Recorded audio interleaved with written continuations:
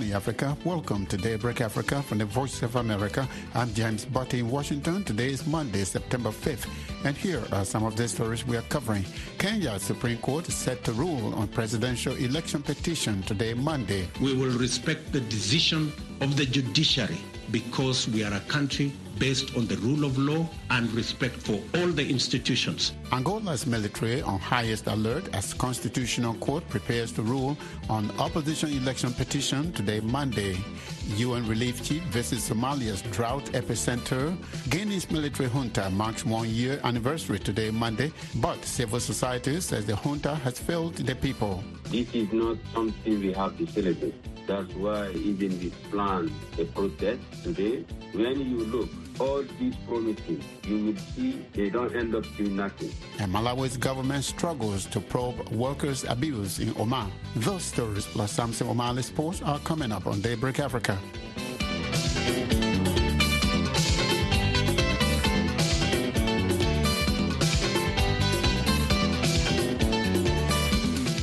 The Supreme Court of Kenya is today, Monday, expected to rule on a petition challenging the results of the presidential election.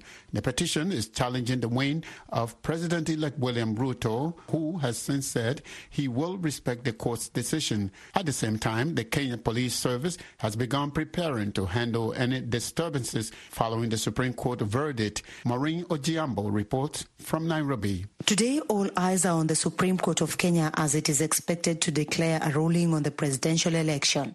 Last week, legal teams representing William Ruto, Raila Odinga and the electoral body defended their clients, and the judges had the whole weekend to retreat and deliver a verdict today.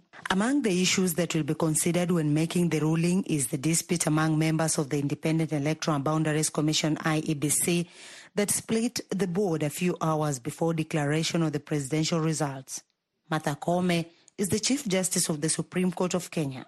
You can see what we want to understand is this disconnect arising from IEBC, because when we look at Article 88, the role of IEBC is to supervise and conduct elections.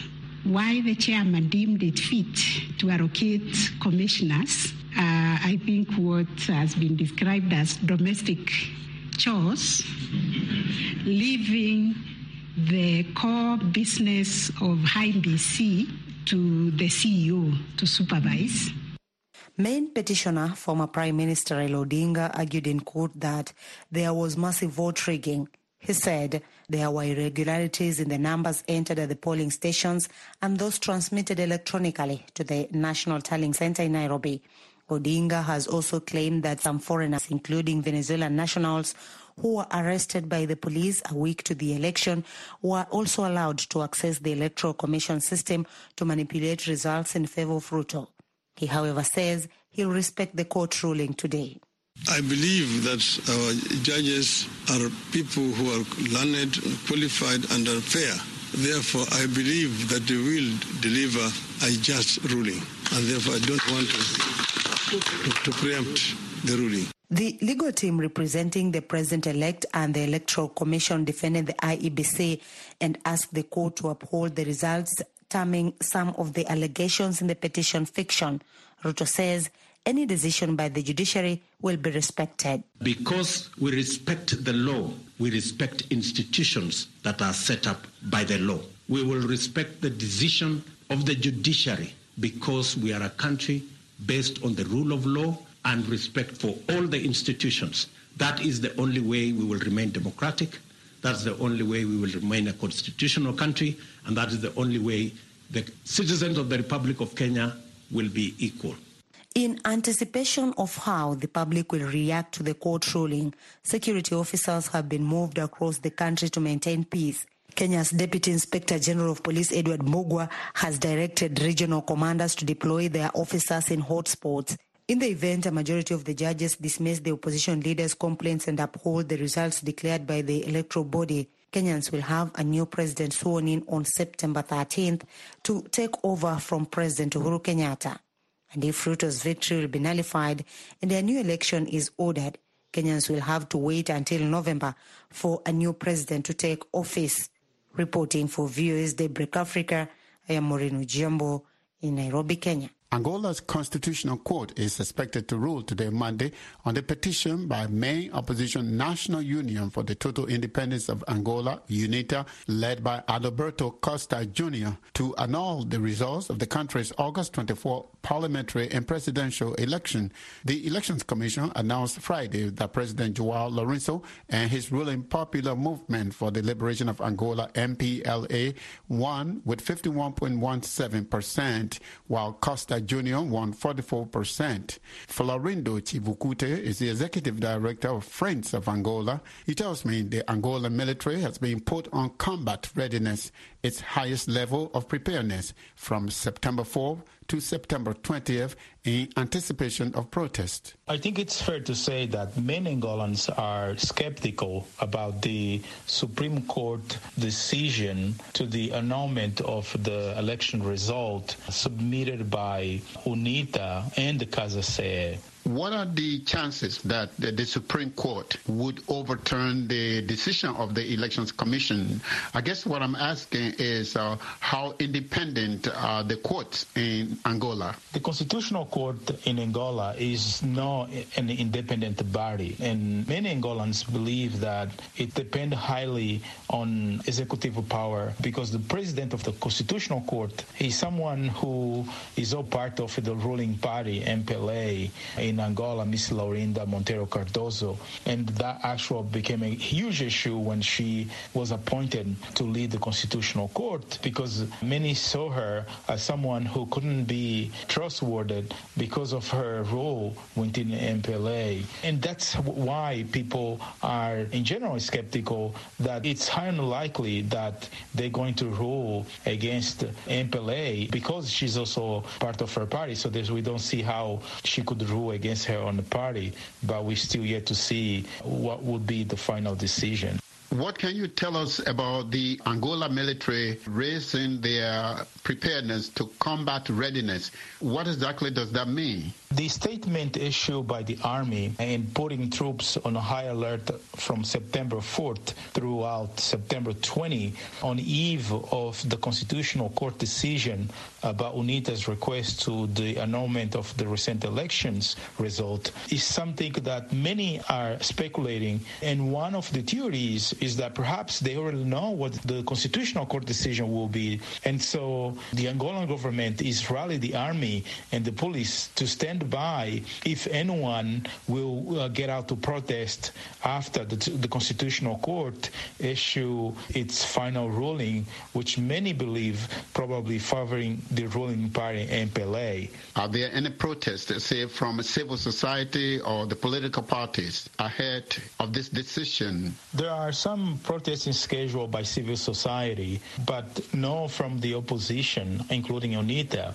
I think where the Angolan regime is doing, they probably know what the decision will be, and they know that, as many individuals from civil society stated, that we will get out and protest if we believe that someone or a political party trying to subvert Angolans' wish. I think they also are reading what UNITA's president, Mr. Adalberto Costa Jr., have said, that he will stand up for those who are voting on UNITA. And probably they also understand that after the Supreme Court issue its final decision, which is basically the last option that UNITA will have, and not just UNITA, but also any political party and opposition who have not recognized the National Electoral Commission results, then what is left really is probably mobilizing a rally in thousands to the street to demand a fair, transparent elections. So I think that's basically how the government is reading, is trying to smear fear among Angolan population. Florindo Chivukute is the executive director of Friends of Angola. He was speaking with us from the Angolan capital, Luanda. Guinea's military junta, led by Colonel Mamadi Doumbouya, is marking its first year in power today, Monday. Colonel Doumbouya told Guineans on September 5th last year that he overthrew President Alpha Conde's government because of its rampant corruption, poor human rights record, and mismanagement of the economy. The junta has been engaged in a back and forth with the Economic Community of West African States, ECOWAS, for a transitional timetable to elections and civilian rule. Alpha Freya Barry is the founding member of the National Front for the Defense of the Constitution, FNDC. The junta has banned FNDC for organizing what it calls armed demonstrations and jeopardizing national unity. Freya Barry tells me the FNDC will mark the day with protest because the junta has failed to deliver on its promises. For me and for the majority of the Guinean people across the world, this is not something we have to celebrate. That's why even we plan a protest today. When you look, the communication that the military held on September 5th, 2021, all these promises, you will see they don't end up doing nothing. They promise the Guinean people to change the behavior of the government and the presidency. They promise to love Guinea and the Guinean people, not to kill them.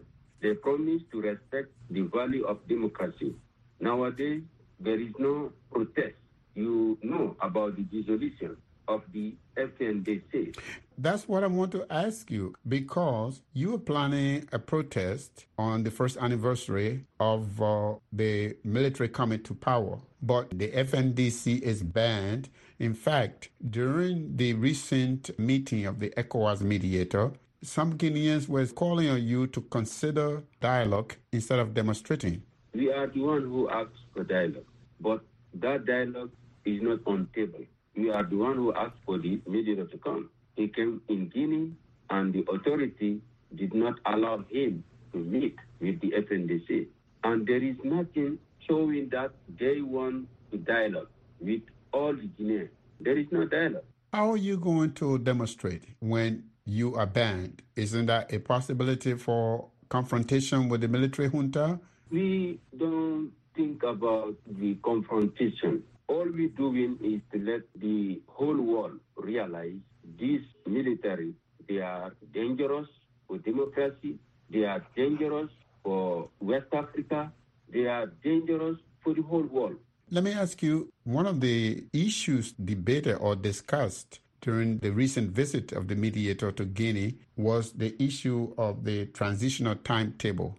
It seems to me that the military continues to say that it wants a 3-year transitional timetable, even though ECOWAS wants 2 years. What does the FNDC want?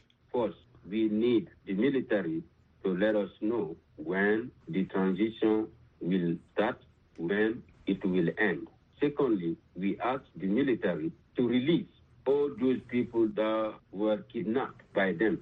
First, the head of the FNDC, whose name is Umar Silakonike, and you have Ibrahim Jallo, and you have Sekuyaya Bari. Those people were kidnapped and put in jail. We ask the military to release them. The third thing is to let the people know who is killing the Guinean people.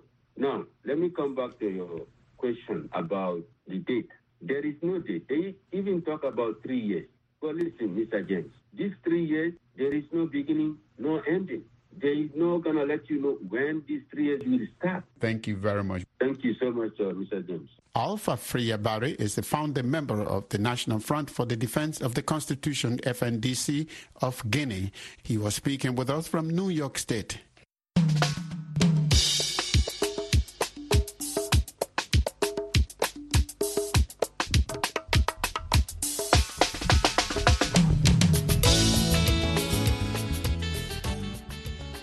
You are listening to Daybreak Africa on the Voice of America. I'm James Butte in Washington. Today is Monday, September 5th. Still to come on our program, Samson O'Malley Sports.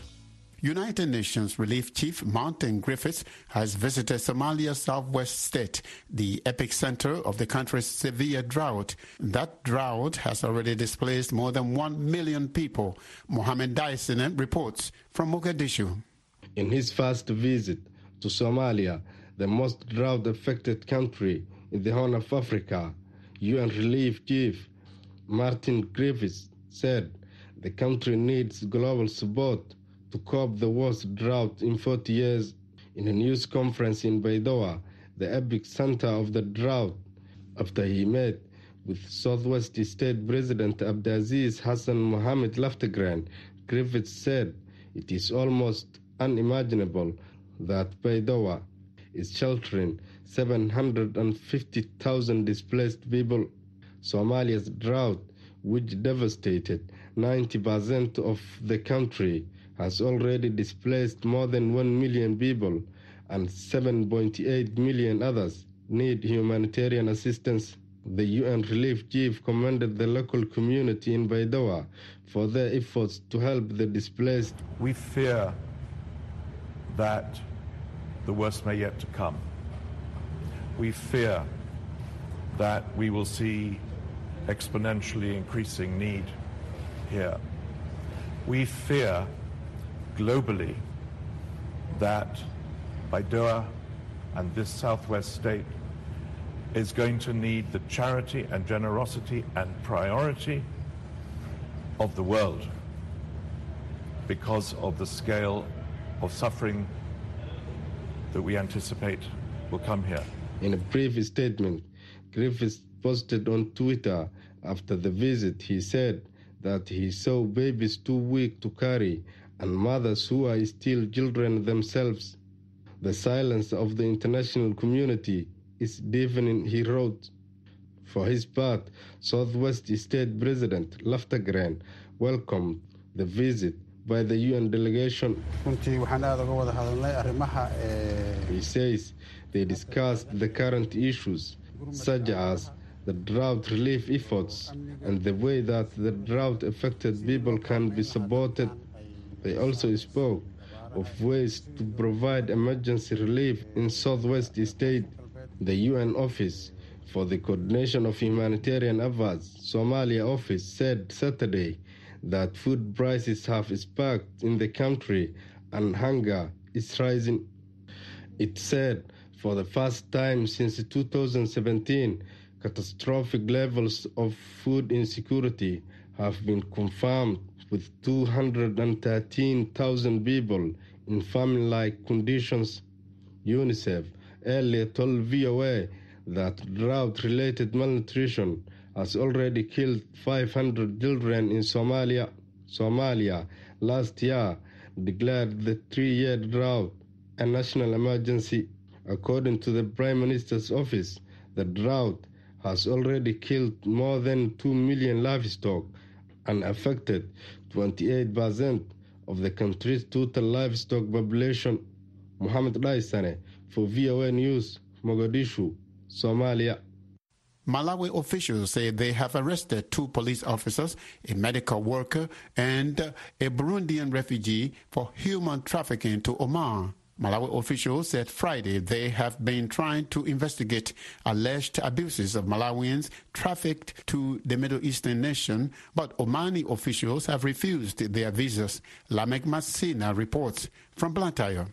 The arrests are part of the crackdown of people operating unregistered job recruitment agencies who are trafficking Malawians to countries like Qatar, Saudi Arabia, and Oman under the pretext of finding them jobs.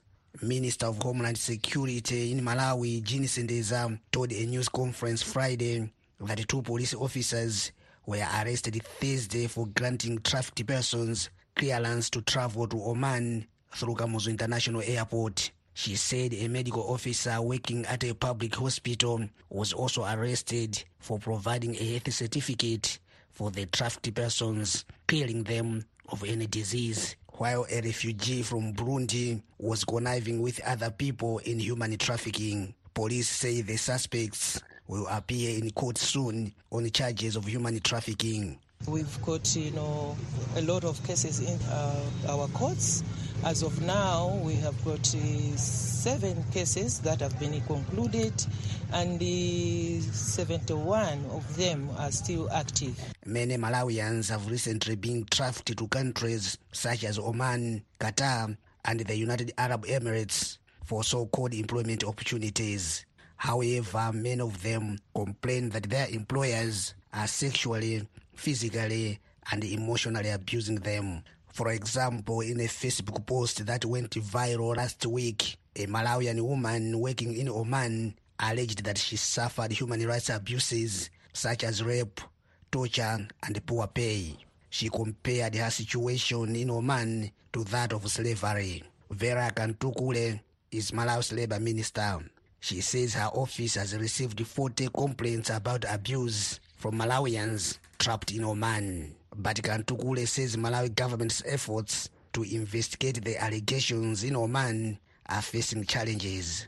We are unable to assist them because we are being denied entry into Oman. That's the first thing. The second thing is that we don't have any bilateral agreements or international agreements with that country.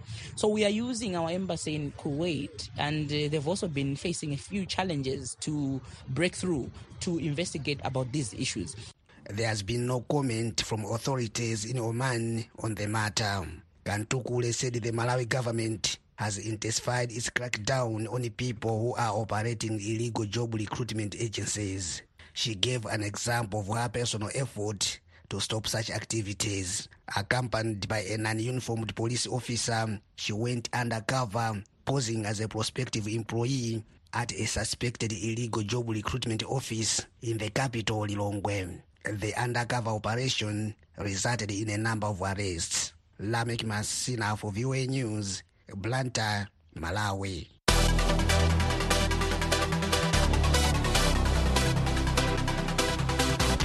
It's time now for Daybreak Africa Sports. And here is Samson Omale in Abuja, Nigeria.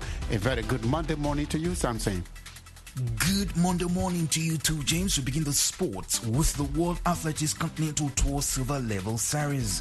World record holder Nigeria's Tobi Amuson dominated the women's 100 meters hurdles at the Easter 2022 Berlin meeting on Sunday, winning in a time of 12.45 seconds. The meet is part of the World Athletics Continental Tour Silver Level Series. Amuson entered Sunday's race on the back of a second-place performance at the 2022 Lausanne Diamond League meeting last month, but said she was confident of bouncing back at Olympic Stadium this weekend.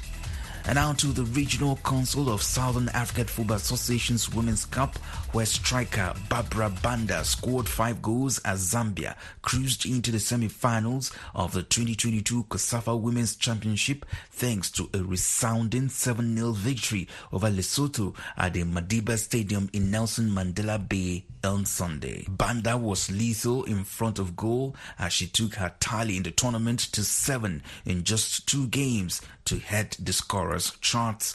In other matches played, Yvonne Koba scored a brace for Namibia as they beat Eswatini 5-1. Namibia captain Zanatha Coleman speaks of her team's victory against Eswatini. We started off very well, and I think we just needed to come back, stronger, and we needed to win this match for ourselves and for our country. We created more chances in the first game also, but we didn't put it away. So we needed to come into this match to score more goals, and I think we did well. The action continues on Monday with the second round of games in Group C as defending champions Tanzania look to make it back-to-back wins when they meet Botswana at the Madiba Stadium. That game will be preceded by a clash between Malawi and Comoros, who both need to win to stay in contention of a semi-final place. And now to rugby news. South African national rugby team, the Springboks, have finally claimed their first test win over the Wallabies of Australia since 2013. After the disappointment of their loss in Adelaide last weekend, the Springboks came out guns blazing to register their 24-8 win over Australia at the Allianz Stadium in Sydney. This bonus point win refreshes their rugby championship hopes and has also snapped a 2-match test losing streak that was starting to pile pressure on coach Jack Ninamba. Sia Kolisi is the captain of the side. It was a tough week last week, but I'm grateful for the way the boys stood up, and grateful for the support from people back at home. It was, they took it really hard, so did we. But I'm so proud of the way that we stood up as a group. We knew what we had to do. And that's it on Daybreak Africa Sports. I am Samson Omale in Abuja, Nigeria. It's back to you, James, in Washington. Thank you, Samson. Have a good Monday. And that's it for this Monday, September 5th edition of Daybreak Africa. I'm James Barty in Washington.